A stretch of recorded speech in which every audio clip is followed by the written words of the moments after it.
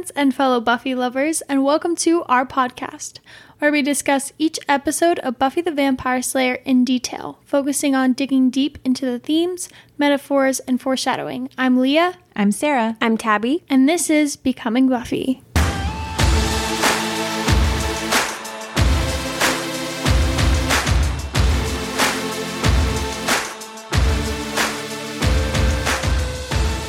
Hey Scoobies, Sarah here. Before we get into the episode, I wanted to give you guys a few announcements. First of all, we will be placing a trigger warning on this episode as we will be discussing topics such as suicide and self-harm. If that is something you are sensitive to, I highly recommend not listening to this episode simply because it will be sprinkled throughout. Also, this episode will be airing on July 1st, and after which we will be taking a couple-week break and we'll be coming back with Bad Eggs on August 5th. So don't worry, we haven't gone anywhere permanently. It's just a temporary hiatus. We will be back in August to finish strong with season 2. So until then, you guys, enjoy this episode. Hi guys, and welcome to our spoiler section. If you guys were in an intense workout, or if you somehow found yourself dozing off and didn't pay attention to the fact that we are now in our spoiler section, this is our fair warning that we will be talking about all things foreshadowing, spoilery in all seasons of Buffy, including the show Angel. So if you didn't know Angel had a show, then you're probably in the wrong section, just letting you know now. Unless you want to hear spoilers, then you are welcome. I give you virtual hugs because I want you here. Oh my gosh. But on a more serious note, we also did want to give a fair warning that we will be talking about very serious topics. And this is just a trigger warning for anyone who would rather not hear things about suicide or just depression and self-harming, things like that. If you are sensitive to those topics or just not in the right headspace to hear about that, then go ahead and click off and we'll hear from you next time. But I think all that out of the way, I think we're good to start. We also have Destiny back. Yes, woo! So yay, Destiny. Yay! And thank you for bearing with us our 4 different intros. You're very The patient. ugly side of having a podcast. This is the part of the episode that we always especially enjoy, and we find our guests really enjoy as well, because you get to talk unfiltered about any topic in the Buffyverse that you particularly want to talk about, especially as a guest. You know, you've been holding it in this entire time. So we'll go through maybe the things that we picked out in the episode, but if there's ever anything that pops up you want to talk about, please, the floor is yours. All right. So the first thing that I kind of want to talk about is, once again, okay, so first of all, this is a phenomenal episode. This is a great episode. I love it. So I forgot about it. Yeah. I think it's totally underrated. So this is not to like take away from the episode at all, but once again, it's written by Marti Noxon. And this is something we've kind of been talking about in the past few episodes that she's written, and also knowing like where the show goes and stuff. But I think there's a pattern with Marty's writing that kind of carries the message that it's not real love unless you're reckless, violent, and possibly abusive to the other party. I don't think she's trying to write that. I think it's a subliminal message that often comes out in a lot of the stuff she does write, which I'm conflicted in because she also writes some beautiful Bangel moments. But there's also kind of like, she likes pain, but sometimes it's a little distracting and frustrating, once again, leading into the stuff that happens in season 6. And I was wondering what your guys' thoughts were on that, particularly you, Destiny.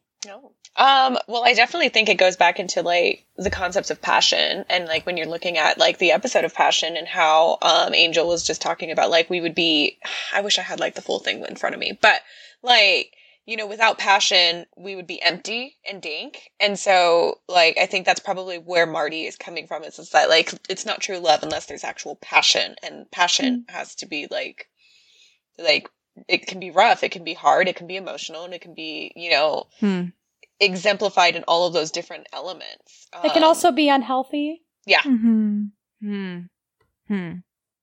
Yeah, no, that's a good point. I think it's hard because it's like, on one hand, you know, you're like, oh my gosh, you know, she's creating all these like unhealthy situations and stuff. But on the other hand, it's also like, it is created in a world where there are vampires and there are, all this stuff. And so it makes more logical sense that you're going to see a lot more unhealthy relationships that are very passionate rather than healthy ones, simply because you are in the realm of like the fantastic demons the and Hellmouth. Devils and yes, yeah, the Hellmouth. yeah, absolutely. And so it makes more sense that they're going to deal more with the unhealthy side rather than healthy. You know what I mean?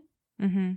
Yeah, no, those are good thoughts. And I mean, again, and this is something that I think we're going to wrestle with until the end of the podcast, is just how much should writers include and add. And like we keep talking about, we don't want to put our writers in a box and say, you can't ever write about X, but it's always just kind of interesting to see where or how, like what writers generally center around and stuff. And also too, like, okay, you can talk about something that is hard and gritty and just painful to watch, but I want to know like where you're going. I want to know that there's an intentionality behind it. It's not there just to be gratuitous or to get more views. I want to know that there's a good resolution. And I also want to see like it worth it in the end. One of my biggest pet peeves is when writers will use dark storylines, like really dark storylines, whether that be suicide or other things. And they don't do it in a meaningful, beautiful, intentional way. They do it just to be graphic. Or shock and value. just to use shock value. For example, I don't know how many of you have seen the show 13 Reasons Why. I watched the first season because I was extremely curious. And I think that there were some good elements of it. And I think the people who started writing the show had good intentions. But especially by the end of the show, it really just became whatever would get audiences to be shocked. All that being said, I think that they did a good job of handling it in this episode. And I think they did a good job of showing the power and the pain and the ugly side of suicide without being really graphic and really showy. And I think that it was executed well. This episode could have very easily delved into romanticizing suicide. And I think that they were just showing the sorrow and the pain behind it. And I think a lot of times, I mean, I don't want to generalize because I think people's reasons behind committing suicide is very nuanced and varied. I think it's different for every person, but there's always some sort of pain behind it. And so I think showing that and also showing forgiveness too. I think it's so layered. Forgiveness is so important and it's so healing. And so I loved that the episode focused on that versus on the opposite, which was, hey, let's dwell and marinate in this like pain and this of all the stuff that's going on. Instead, let's talk about like the healingness and the freedom and forgiveness. And I think that's the difference. And I think that's the intentionality. And moving forward too, I think we just talked about this, but even in Earshot, when Jonathan's like at his lowest and that's it. I mean, Buffy gives him some tough love, but at the same time, she lets him know you're not alone. And I think, again, Buffy, especially I think in the earlier seasons, does such a good job of having these heavier themes interwoven inside these episodes, but it's not the focal point of the episode. It's definitely there and it's definitely dealt with, but you have these beautiful themes that are the focal point, which is healing, which is forgiveness, which is, hey, like people come together and stuff. And I think that's so important. And that's a well done theme and it's a sensitive theme, Amen. And I think that like, honestly, I think more shows should take like refuge into that. Like, let's not dwell into this negative. Like, yes, people go through it and yes, but like, where's the aftermath of it and where's the healing? Like, I do think that 13 Reasons Why does try to emphasize like the effects that suicide of other people. Like, it's not just a self-driven thing. Like, it affects everything else. And like, how is there healing from that? How is there moving forward from that? And I think like that's the beautiful thing with Buffy is like this whole episode was centric around forgiveness and growing and how they're able to move past that. And had James had that scene of forgiveness, like had he never accidentally shot her, he never would have killed himself. He never would have felt so despaired that he would have had to do that. And so I don't know. We need more shows like Buffy. We do. And I think obviously we know Buffy doesn't handle things perfectly and everything, like especially I think with mental health and stuff. I think season 6 does a good job of bringing up those issues, especially for the 90s and early 2000s. Like when mental health wasn't really talked about a lot, like addiction and all this stuff. Buffy did a good job of broaching those topics and stuff. Does it do it perfectly? No, it doesn't. There's some messy storylines in there.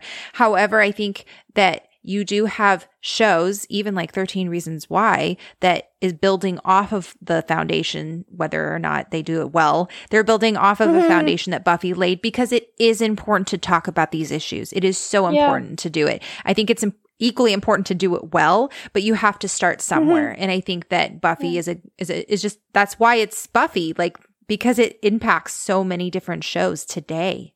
And I think that, like, that's great point, Sarah and Destiny. I think that it's so important to recognize, like, not only is Buffy a good show, you know, now that it's 2021, but it's also crazy looking back and seeing that it was made in the 90s when so many stuff was, like, brushed over, where shows like, not to hate on it, but shows like Friends were big because they didn't really talk about anything. They just were fun. And, you know, obviously it's a different type of show, so, you know, I'm not bashing They did Friends in the at all. last I like season. Friends. Yeah. But for 9 seasons, they didn't really talk about anything. I Right, love the but- show. Love it. But Right. But even then, the show is kind of just like an easy watch, which is a different type of show. It doesn't need to talk about like suicide. It's okay. We forgive Friends for that. But like, it's just, that's what a lot of shows were, not just in the 90s, but in general. It was like an escape from reality. And so it's like, oh, it's just something easy to watch to get me out of my head zone.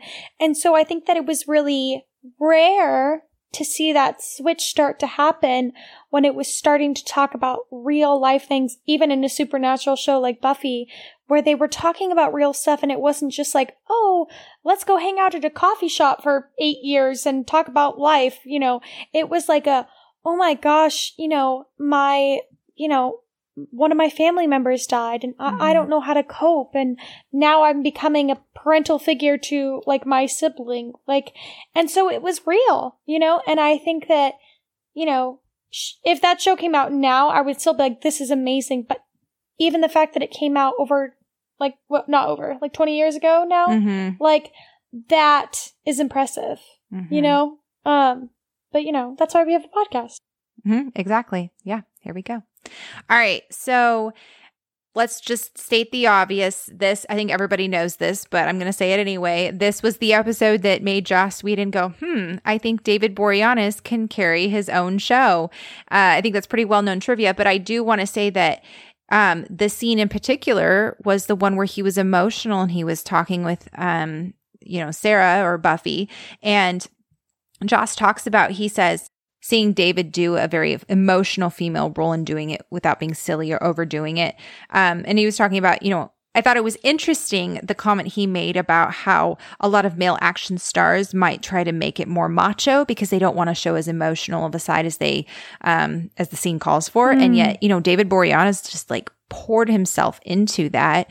And I think he really did well on Angel. Like, he's very layered. And I think, Tabby, it was you that mentioned a couple weeks ago or on one of our previous episodes about how it must have been so fun being David playing, he plays Angelus, he plays Angel, he plays Angel. Angelus playing Angela, Angelus playing Angel, Angel playing Angelus. Switcheroos. Yeah. There's just like a lot, and he does it all so well. And you really see him grow as an actor. I think that he's definitely very green in this season, but there's potential there, and we see him grow a ton even in his own show. Speaking of the show Angel, this episode, or like the idea of spirits embodying themselves in people's bodies, reminds me of that episode in Angel. I think it's season Waiting in the Wings 3. Yep, where Cordelia and Angel are possessed by ghost lovers, and then they end up like kissing or whatever. I mean, there's nothing spectacular, but it just reminded me of this and stuff. I was like, man, Joss Whedon or whoever writes both those episodes love to, put ghosts in Angel's body and his lover. I wrote that it's kind of sad that they have that in Angel. I feel bad for Kangel because I feel like it's just like another symptom of Kangel being such a knockoff of a Bangel. And here's the thing. I'm going to speak up for Angel fans because All right, I am ahead. not one. I'll play devil's advocate. Go ahead. Someone should. I think that Angel was given a bad foot. I think that Cordelia and Angel could have been really good. And I think that they could have been something special, but I think that unfortunately the writers, one, it's hard to be a follow-up to Buffy. It just is.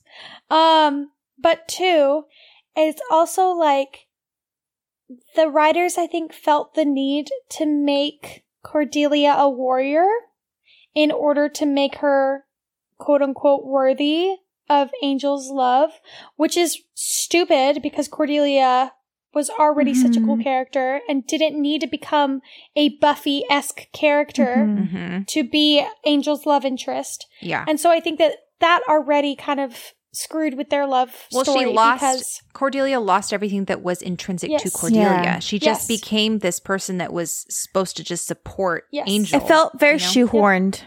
Yeah. And that's the thing too, is that like not only did they kind of change her character a little bit too much to be similar to Buffy, like a warrior type character, they also just made her lose all of her individuality. Like she just became kind of what Sarah and Tabby were talking about. She became like an Angel cheerleader. And not to mention, they gave her so many storylines that were almost like a rewrite of a Buffy and Angel storyline.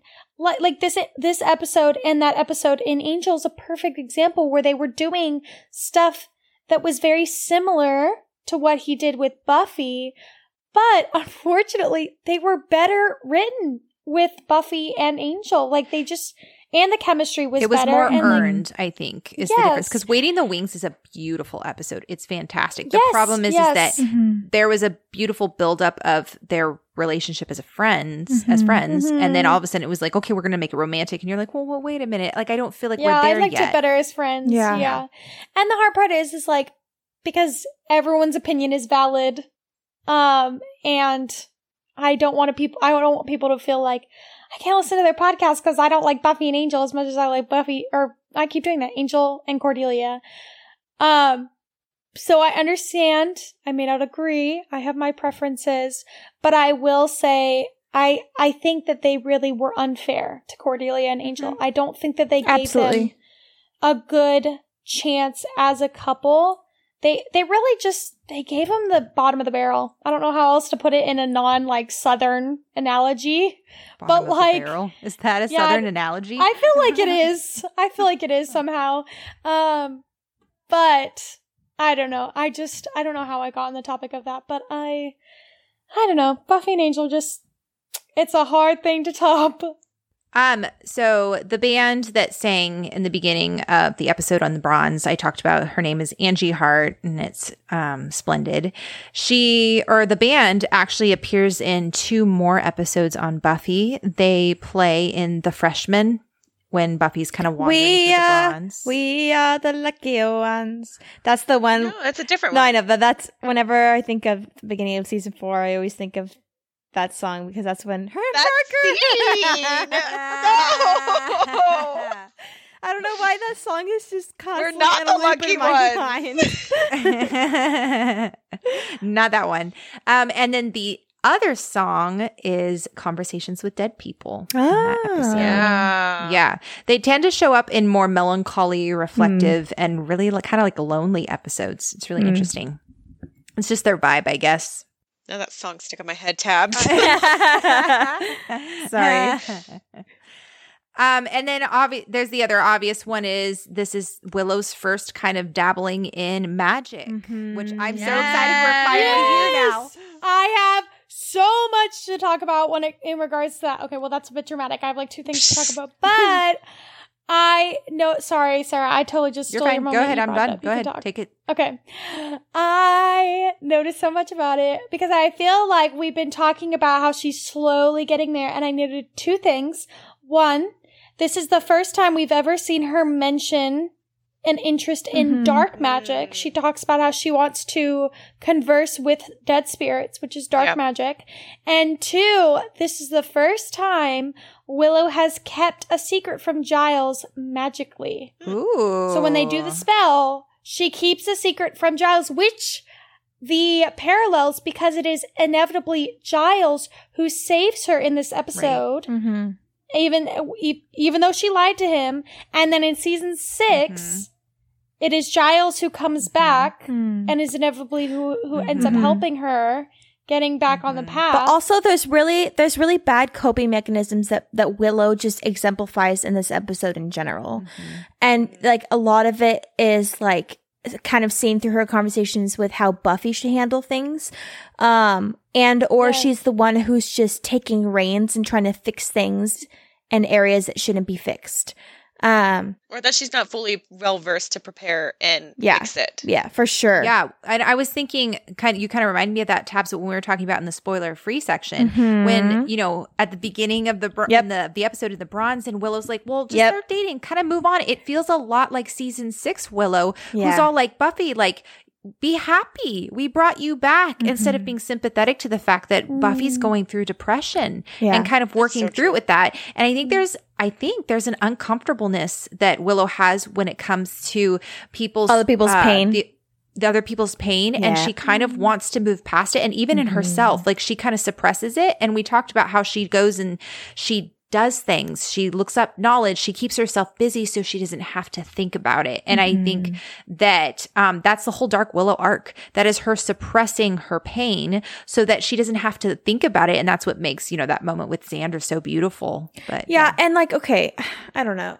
It's hard to bring this up because Willow was like my second favorite character for like years and years. And I think that this past year, having to do the podcast has made me kind of move her down in my rank of favorite characters.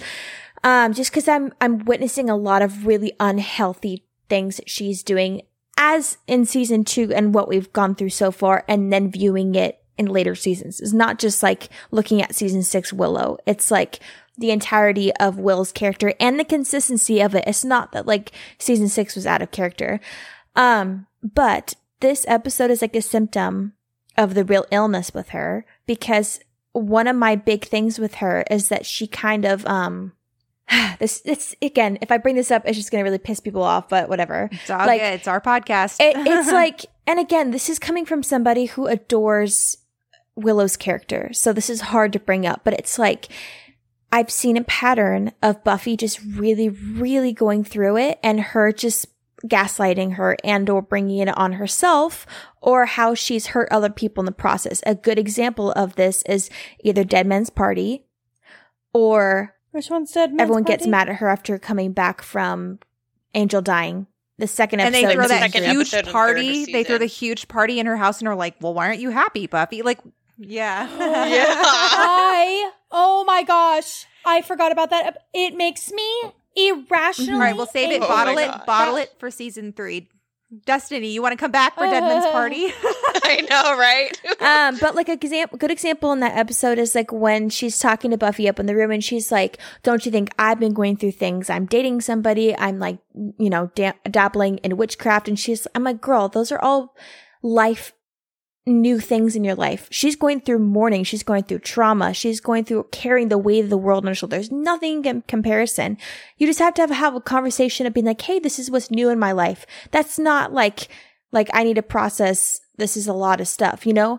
But also one thing that kind of gets brushed under the rug that no one talks about, that I just can never let go in my mind, is, right in the beginning of season 3, I think it's Beauty and the Beasts, where Giles is trying to find like that fake spell because he can tell Buffy's holding stuff back and isn't telling him that Angel regained his soul before she killed him, and he could tell that she's off. And so Willow's like, I can help you with the spell. I can help you with the spell. I've been like really like practicing, honing in my witchcraft skills. And she's very much like, I want to help, but only because I want to show up my power and I want to dabble in it. And then at the end, like Buffy tells him what happened, has this whole like heartbreaking scene that just like every time I watch that scene, like my eyes just like welled up just because it's so emotional. And you could tell that she's busy like holding this weight on her. She walks out of the room, and then the first thing Willow says is, I can really help you with this spell, Giles. Like, tell me what I need to do. But it's very much like, I want to help you because I'm powerful. And he's like, well, there was no spell. And then that's it. She doesn't go and talk to Buffy. She doesn't check in. It's like, when Buffy's going through a lot of things, this is not even talking about season 6. Like, there's instances where other people are going through pain, and if it doesn't affect Willow herself, she's not a good friend when it comes to those things. Yeah. And you see this in Something Blue. I was just watching this the other day where, obviously Willow is in pain. She's mourning Oz leaving and stuff. And she wants Buffy to come in and spend time with her and stuff, which is not bad. It's not wrong. Yeah. That is totally reasonable. And Buffy's like, I'm so sorry. I have to go like catch Spike who's escaped and stuff like that. And Willow's so upset. She casts that spell, and then everyone around her is affected by it because she is mad that they're not as upset as she is. And it's like, or that everyone's not catering selfish to her emotions, like every single person. Yes, they're not dropping everything for her Yes, will. and here's the thing. I've been through a very heart-wrenching breakup. I think most people in the world have. That's nothing new for me. But like, it's like, you can't expect everyone to stop and walk along every single phase that you go through when it comes to a breakup. People are going to be there for you as much as they can be, but you have to carry yourself through it. It's up to you. You cannot sit there in the pain and allow it to control you.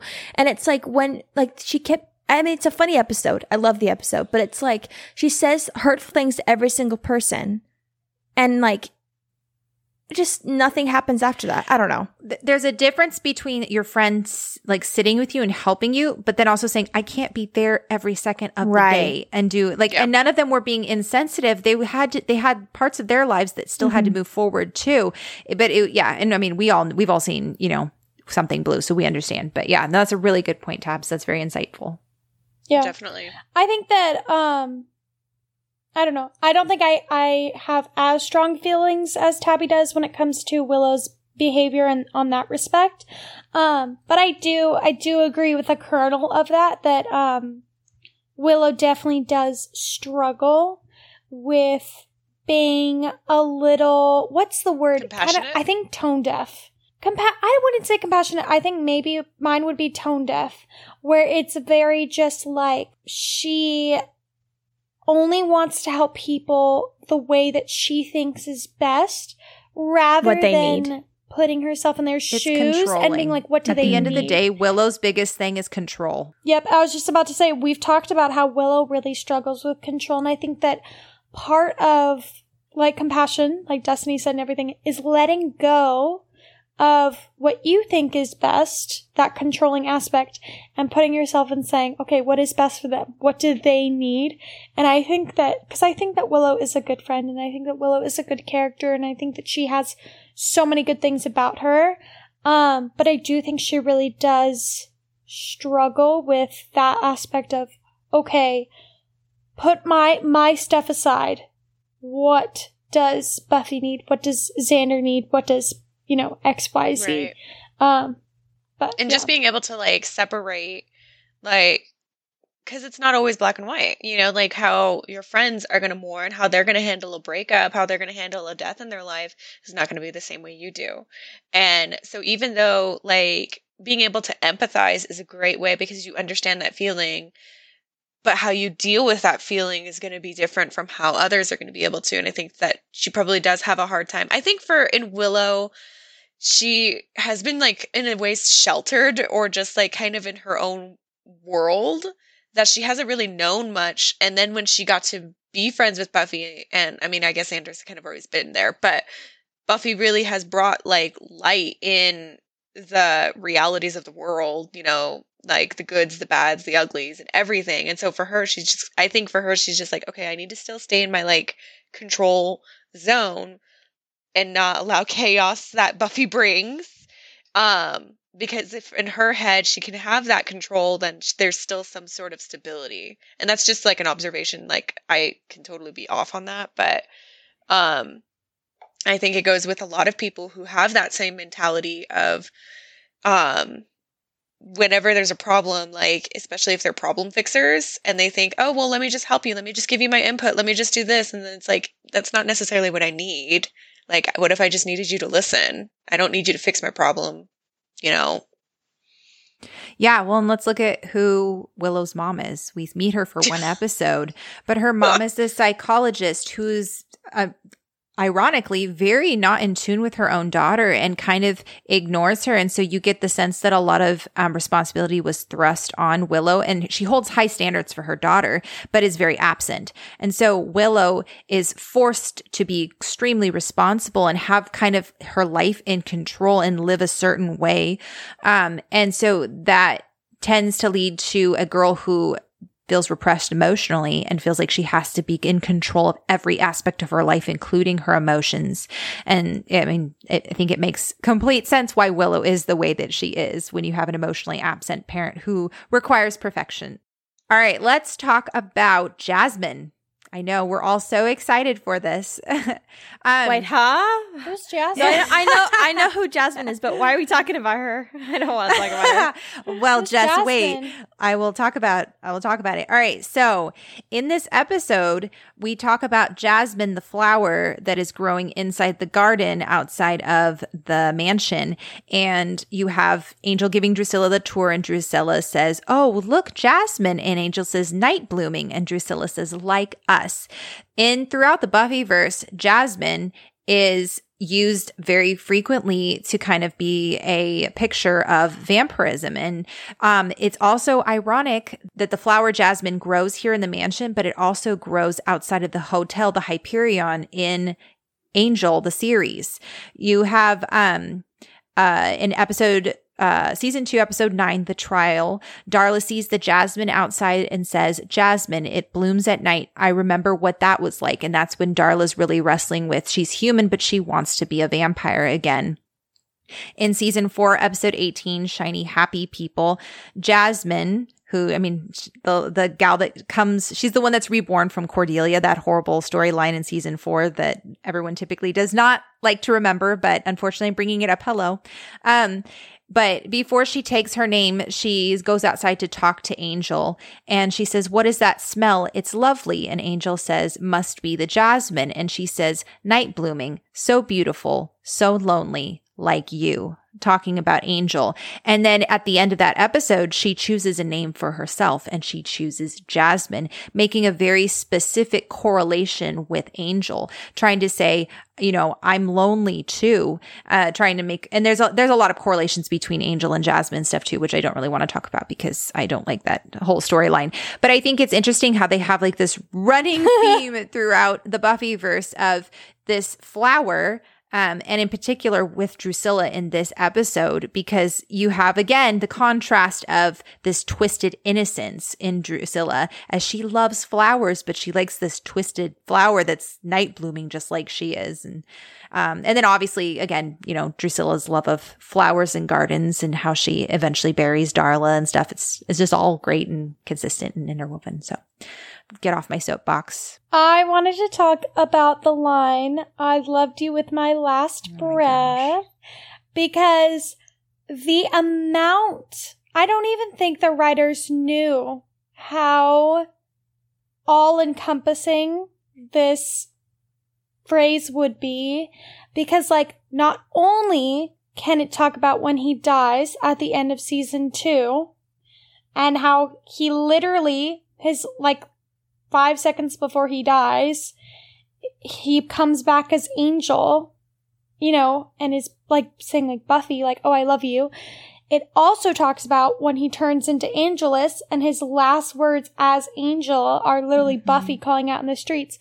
Not only that, what comes to my mind is in season 1 of Angel, when Angel becomes human and it's him and it's Buffy, and literally his last breath as a human being is saying like, Buffy, it's not enough time, pretty much. And so it's like 3 different times Angel's last breath is for Buffy. Like, I just, oh my gosh, such a impactful, powerful line. Yeah. And kind of going off of that a little bit, we have the line where Buffy says he couldn't make her love him, so he killed her, sicko. And then Xander said he killed a person and killed himself. Pretty much two of the dumbest things you could do. This is interesting because Buffy will kill Angel at the end of the season and sacrifice or / kill herself in season 5. And so like Xander's saying, those are two of the dumbest things you could do. And those are two of the things that Buffy herself ends up doing by the end of the season, obviously for very different reasons. Like she sacrificed herself for the world. She sacrificed herself for Dawn. But I think that Buffy is forever haunted by her killing of Angel. And I think this episode kind of talks a little bit about that. And I think that there was a conversation we were having on Instagram, actually, where someone said that she firmly believes that Buffy is never fully herself after she kills Angel in this season. Like we see her come back a little bit in season 3, but she's never fully herself. And it leads to another reason of her wanting to seek peace in end of season 5. So, yeah. I mean, that makes sense because that's like, in all honesty, that's probably one of the most traumatic things she's ever had to do. Like, I mean, losing her mother is traumatic, but like, I mean, okay, so having had lost my own mother, like I get like it's traumatic in its own separate entity. Mm-hmm. Whereas this, like when you're battling, like physically you're fighting each other. And then too, like had he not gotten his soul back, like it would have been totally different. It would have been a completely different outcome. But the fact that she got to say goodbye to him, the fact that she had her goodbye, the fact that she, had to kill him. And there was literally no other option. Like it was just, I have to kill you and I'm so sorry. I think she was mentally prepared to kill Angelus. I don't think she was mentally prepared to kill Angel. Oh, 100%. Oh, yeah. Could 100%, be. Yeah. But I also think that going along the lines of kind of what you were saying, Sarah, about like how I was talking about forgiveness and anything, I didn't realize how astronomically important this episode is in regards to season 3. Because like you see Buffy struggling to forgive Angel, honestly. Like you see her just really angry and mad at Angel, not Angelus, Angel, because she has that thing of like, did you know this was going to happen? And, I'm mad at myself because I shouldn't have let this happen. There's just so much anger and guilt going on. And you're starting to, by the end of the episode, you see her start to kind of let go of some of that.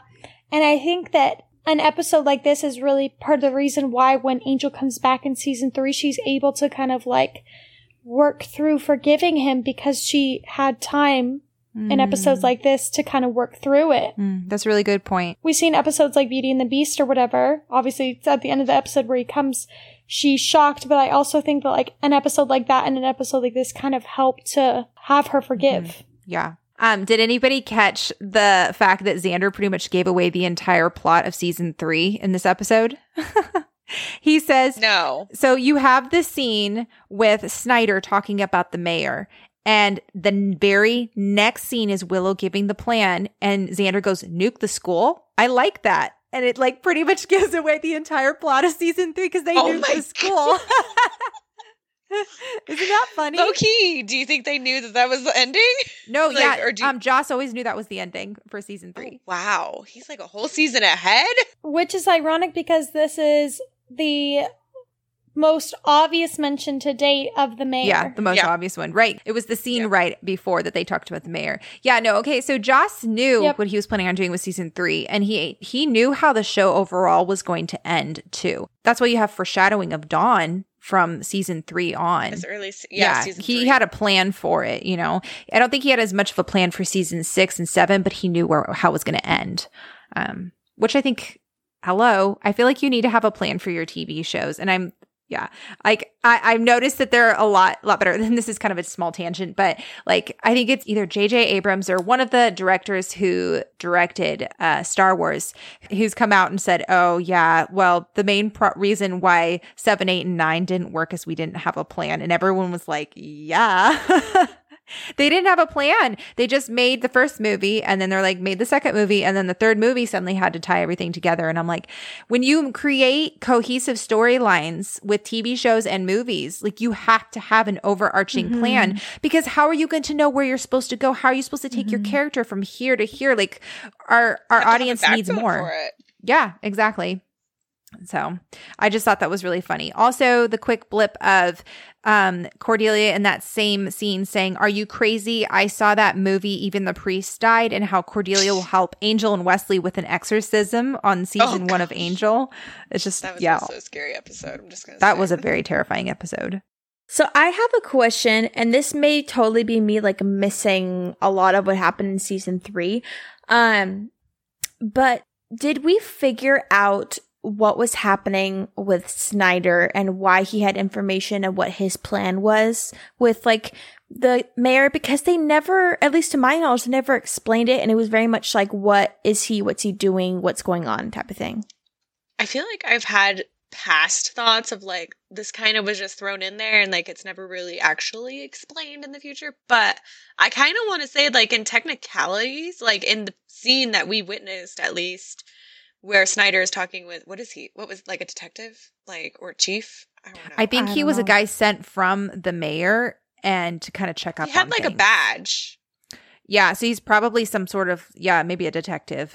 Yeah. Okay. Somebody that works for the mayor. Yeah. So does Snyder, clearly. But I don't even think Snyder actually like He directly doesn't. works for the mayor. I think he's just like, the mayor hired him to be the principal of Sunnydale because he was supposedly able to handle this. And so I feel like if we had more like backstory for where Snyder came from or anything like that, that might have like helped explain like his purpose for coming to Sunnydale. But overall, I don't really think it's like, I think that's it. Like it's just left at like Snyder is there, then he gets eaten.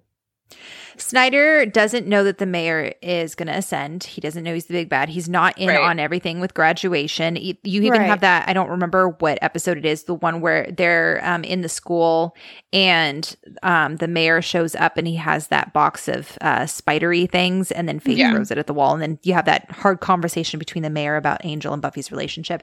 But then Snyder comes in and you could tell the mayor immediately backs into the shadows because he's trying to stay out because he doesn't want Snyder to know certain things. So I think you're right, Destiny. I don't think Snyder's on the mayor's payroll in the direct chain of like the direct line. I think Snyder is basically just a pawn and he doesn't even know it. He just knows that the mayor knows that it's a Hellmouth, but he isn't aware that the mayor's actually evil. Right. And I know all of this, I think that just makes me more confused because I'm like, then we don't really find out what is happening. Like, does he know that Buffy is the Slayer? Does he not? Like, is that why he, like, I wish that we had known, I wish that we had figured out that he knew Buffy was the Slayer, that's why he's giving her so much of a hard time. There's so many opportunities they could have used to at least make him a little bit more villainous, but they didn't. And so it just made me a little bit more confused because I'm just like, there's episodes like this where I'm like, okay, but what does that mean? Like, why are you out for Buffy? Yeah. I think it's pretty much shown that I think Snyder knows that she's a Slayer simply because you have Band Candy where Snyder goes and hangs out with him and he's not shocked at all that Buffy's all knocking people out. He's there while she's actually part of the slaying thing. So I think Snyder knows that she's a Slayer. I think so. But I also think too, like he was just desperate for friends, and he's like, "Hey, you know, he wouldn't say anything either way. Tag along." Yeah, right. That is true. He's like, he's not going to say anything either way. Yeah, he's a spaz, and so he's just like, friends. You drive like a spaz, summers you drive like a spaz. Yeah. Yeah, no, I think that Snyder was really funny as a reoccurring character, but I think he was also kind of a missed opportunity. But I think that was due to the fact that he still was on Star Trek at this point. So his schedule was very torn between both shows. So I think he would have been on more if he wasn't. But yeah, he's great for what he is and for this purpose that he serves in being kind of like a foil, or not a foil, but like to prevent Buffy from doing certain things, but definitely kind of a missed storyline opportunity for sure. Okay, let's talk about Xander for a second. So Xander makes this line that says this line that I really love. He can't live with it, Buff, he's dead, which is incredibly insightful because I think Xander is understanding that Buffy's talking about Angel in this. If Cordelia is able to pick it up, I think Xander would be able to pick it up too. But I wish Xander would have remembered this later on in Becoming and in season 3, because he likes to say that Angel is responsible for Jenny's death, for all this other stuff. But then he says here how Angel can't live with it because he's dead. It seems like once again another symptom of Xander's hypocrisy and selective memory. It's a little frustrating. Because I think that Xander is intelligent, and I think that it is really easy to be wise when you are emotionally detached from a situation. And so I think that right now, Xander is able to be detached because his jealousy is not clouding his vision anymore. Because Angel is dead at this point. Angelus is the only person living, so he is not a quote-unquote threat to Xander anymore. And I think that that's why he makes that stupid decision at the end of season 2, is because his jealousy comes in and clouds his judgment. And I will fight anyone on that subject. Sure, no, that's fine. But I have a question. I know, Leah brought it up. Yeah, here it is. No, but my question for you is, I feel like you can say that when you're making an emotionally rash decision. But with Xander, that phrase, the word verbiage that he chose to use, all of that stuff felt very intentional just by the clear fact of Willow told him what to say, and then he had that entire time to walk to Buffy. Then when he talks to Buffy, there's a very clear pause when we're like, okay, what are you going to say? And then he chooses in his mind what he's going to say. So it felt like Xander was making a conscious choice that was very premeditated. It wasn't just a blinding, passionate, I'm jealous, I'm just going to say this. I think it was intentional. No, I think it was intentional as well, but I think jealousy can be intentional. I think that right now, Xander's able to kind of be more, kind of objective because he's not clouded with jealousy. But I think at the end, he gets this rush of and he does end up thinking it through and ends up making a decision that he thought about. But I think it was mainly he felt the feelings of what it felt like to have Angel back in his life. And then all the feelings he had in season 1 where he wanted to get rid of Angel, he finally had that opportunity and his little boy side took over and he was like, okay, I'm going to take this opportunity to get rid of Angel, because it's the same type of mentality that we talked about how we don't like in Willow, where it's wanting to quote unquote help someone, but only in a way that you think is helpful. Yeah, well, Xander's controlling the situation. Exactly. Yeah. Mm-hmm. He thinks that he's helping Buffy because he thinks that Angel is bad for Buffy. But ultimately, A, he's not, and B, that's not Xander's decision to make.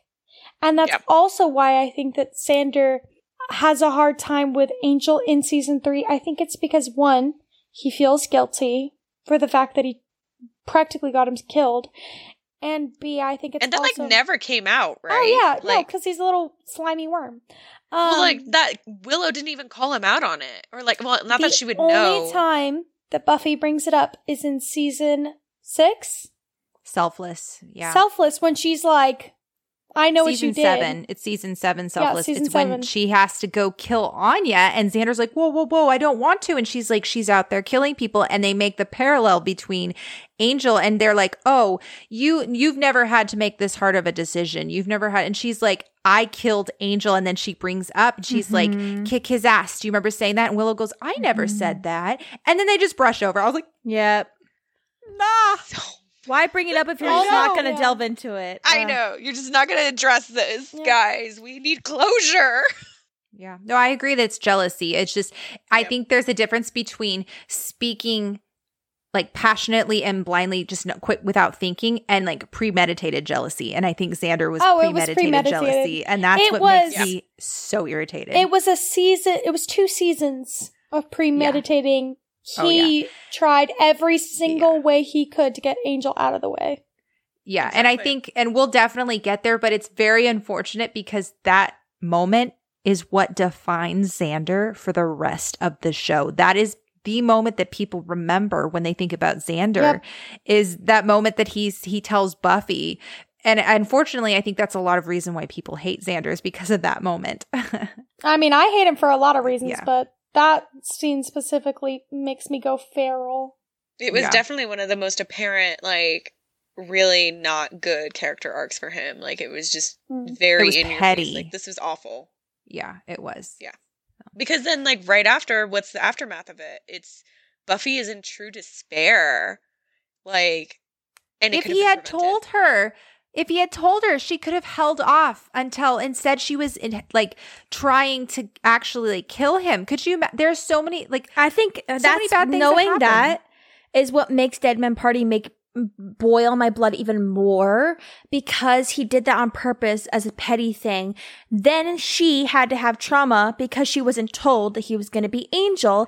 And then he goes, Buffy, listen to your mom. Buffy, we've been going through this, blah, blah, blah, blah. And I'm like, Xander, nothing makes me more angry. Like, I've been ragging on him for a long time, but I just get so angry when I think of that. I'm like, you are so infuriating. You purposely did this, and then she had trauma, had to kill her boyfriend, and then you get mad at her. And here's the thing. No one can tell me that I have not tried to be objective when it comes to Xander. I have tried my very best to give him the benefit of the doubt and to point out when he does good things. But when that episode comes, I'm letting everyone who likes Xander know all hell will We'll put a trigger rain warning loose. at the beginning. No, for real. If you are a Xander stan and you cannot hear me bag on him, don't listen to that episode. Straight up. But I mean, you can't not watch that episode and not expect not people to be upset, you know? Oh, yeah. All right. So the last thing, or one of the last things I wanted to talk about was, so the emotional scene between Buffy and Angel at the end of this episode very closely mirrors the breakup scene in the prom. I had that down. This is literally a foreshadowing of exactly why they broke up in the prom. Well, the dialogue is it's very similar too. And I kind of wanted to read it for you real fast. So, okay. So Buffy, you can't make me disappear just because you say it's over. Angel, I just want you to be able to have some kind of normal life. We can never have that. Don't you see? Buffy, I don't give a damn about a normal life. I'm going crazy not seeing you. I think about you every minute.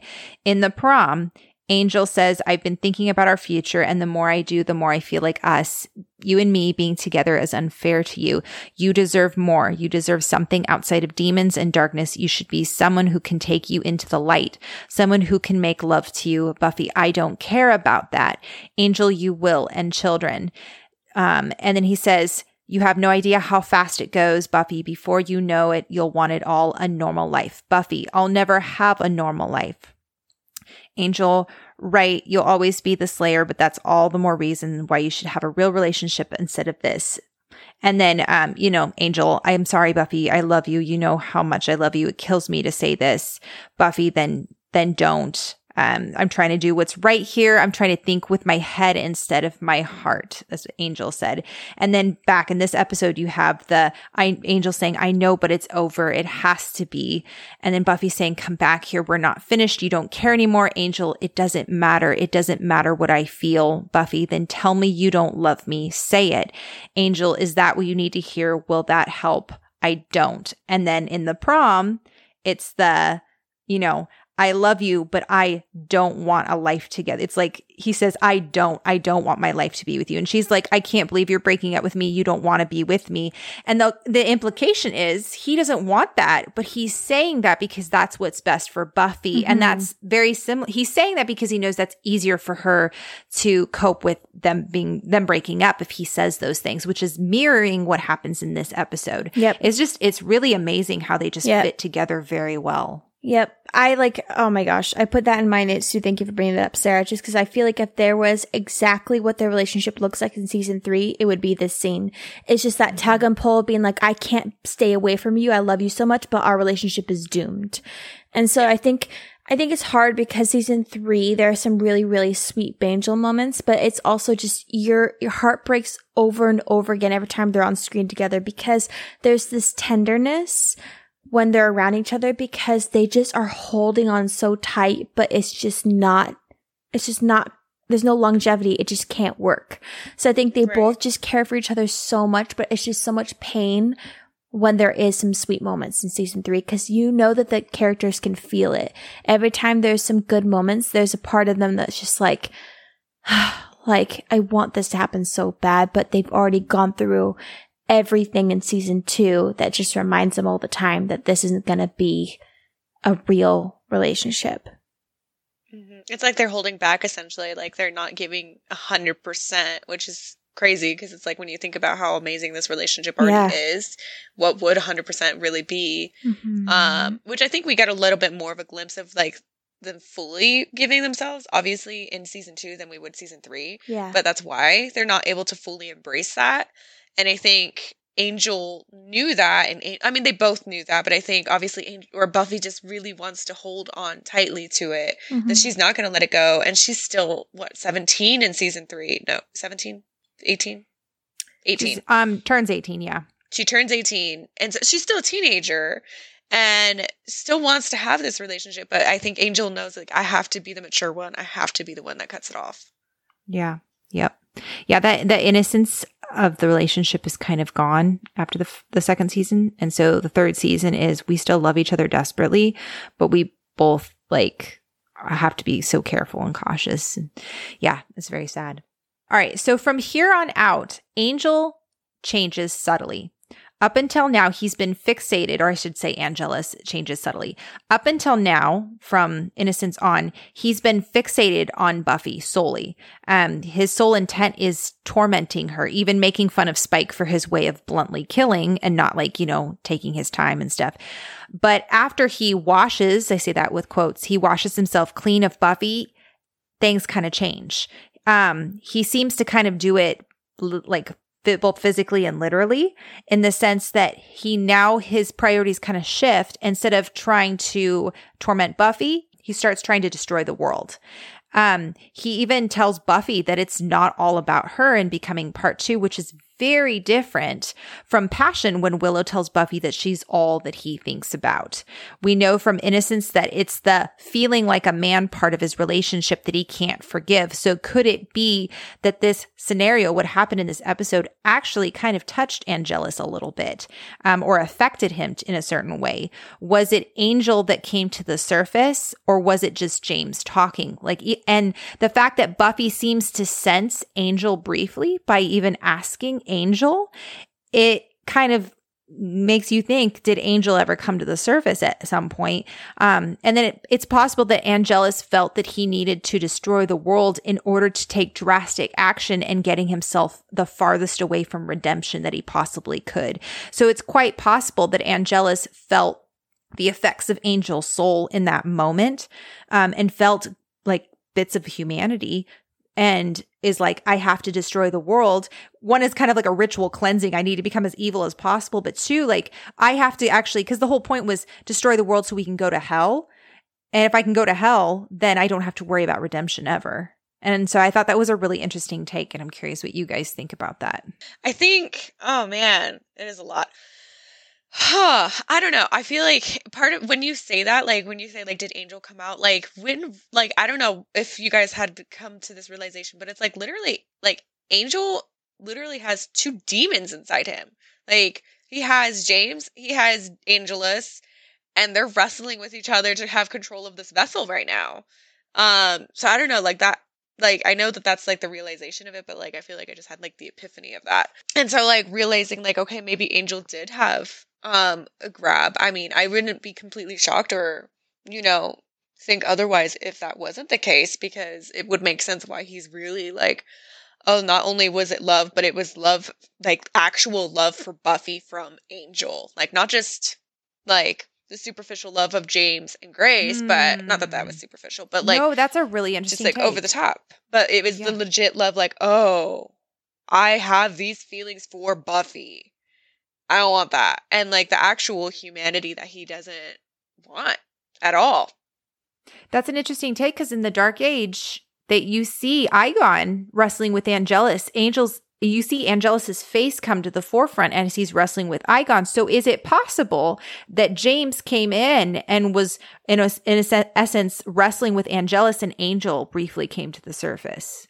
Like, well, I think Angel has a sense, like Angel and James have the same mission, which is to complete this. Angelus wants nothing to do with it. So I feel like James wouldn't have any issue if that were the case, where Angel's like, okay, I want a little piece over here. I want to kiss Buffy. I want to, all of that. What's up, Leah? Sorry, I just had a thought where it's like, do you guys think that maybe James called out to Angel because he could resonate with Angel's pain, and that's why Angel was in the school.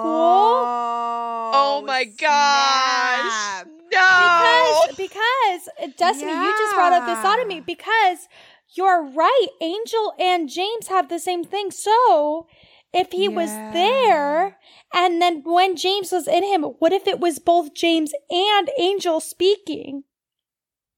Yeah. Low-key. And that's why they continue to kiss after James left, because that was a little bit left of Angel. Oh my gosh. Also, Angelus got mad at the end and said love. It wasn't James and Grace's love. It could have been Angel and Buffy's love, and that was disgusting him.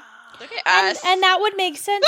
That would make sense with your theory, Sarah, where like he stopped being obsessed with Buffy because he was like, I don't even want to give any chance to have Angel come out. I want to go so far where Angel is dead, where Buffy is dead, where I have no chance of it. That makes so much sense.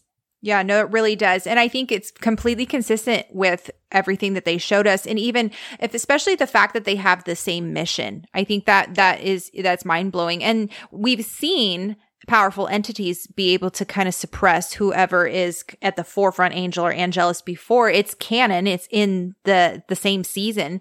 And the fact that Buffy was able to connect and stuff, I think, and then the fact that she says Angel, like we know she can sense him. I think that's a huge. Not only that, you know how they kiss. Yeah. Like, how did Angel know exactly where Buffy was going to be? Drew. No, Drew was vague. She said the gates are opening or something like that. And then he just showed up at the school. Well, I mean, he wasn't possessed at that point. He was still Angelus. But no, I'm just saying, but if James was calling out to Angel, maybe Angel subconsciously knew where to go. Oh, yeah, if we're saying Buffy herself because Buffy herself, yeah. Yeah. Because so Angelus just showed... I don't think ahead. she was, but Angelus just showed up at the school. Right. Which most of the time Angelus has been following her. That's why he usually just shows up. But this time he wasn't even close to her. How would he know to go directly to the school? And I don't know. I guess I just put it off that like she knew. But I also don't believe the fact that wasps or whatever it is don't like vampires. What if it was literally like James let him in? That's how I kind of viewed it, as James let him in. Yeah. Yeah, and Angelus is like, woohoo! Yeah, wasps don't like me. Yeah, It's like stroking his ego. He's like, yeah, vampires. They can't bite me. Angelus has been completely Play-Doh full, whereas like Angel's in the back like this moron. I know, right? But I mean, low-key, that's kind of always the situation. Yeah.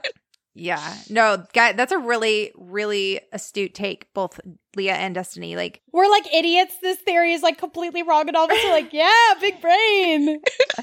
no, I think it's really good. I think it's really astute, and I think it actually like makes a lot of sense. And I think that's why it was so impactful for Buffy, and why she was able to get so much closure, because it wasn't just like some random ghost telling her what she needs to hear. She was actually hearing it from the person she needed to hear it from the most. Oh, the last thing that we have is, what do you guys think Dawn would be doing in this episode? Why? I'm sorry. Do you not like Dawn? Dawn is like my most least favorite character. Really? More than like Kennedy? Yeah. What the? Yeah.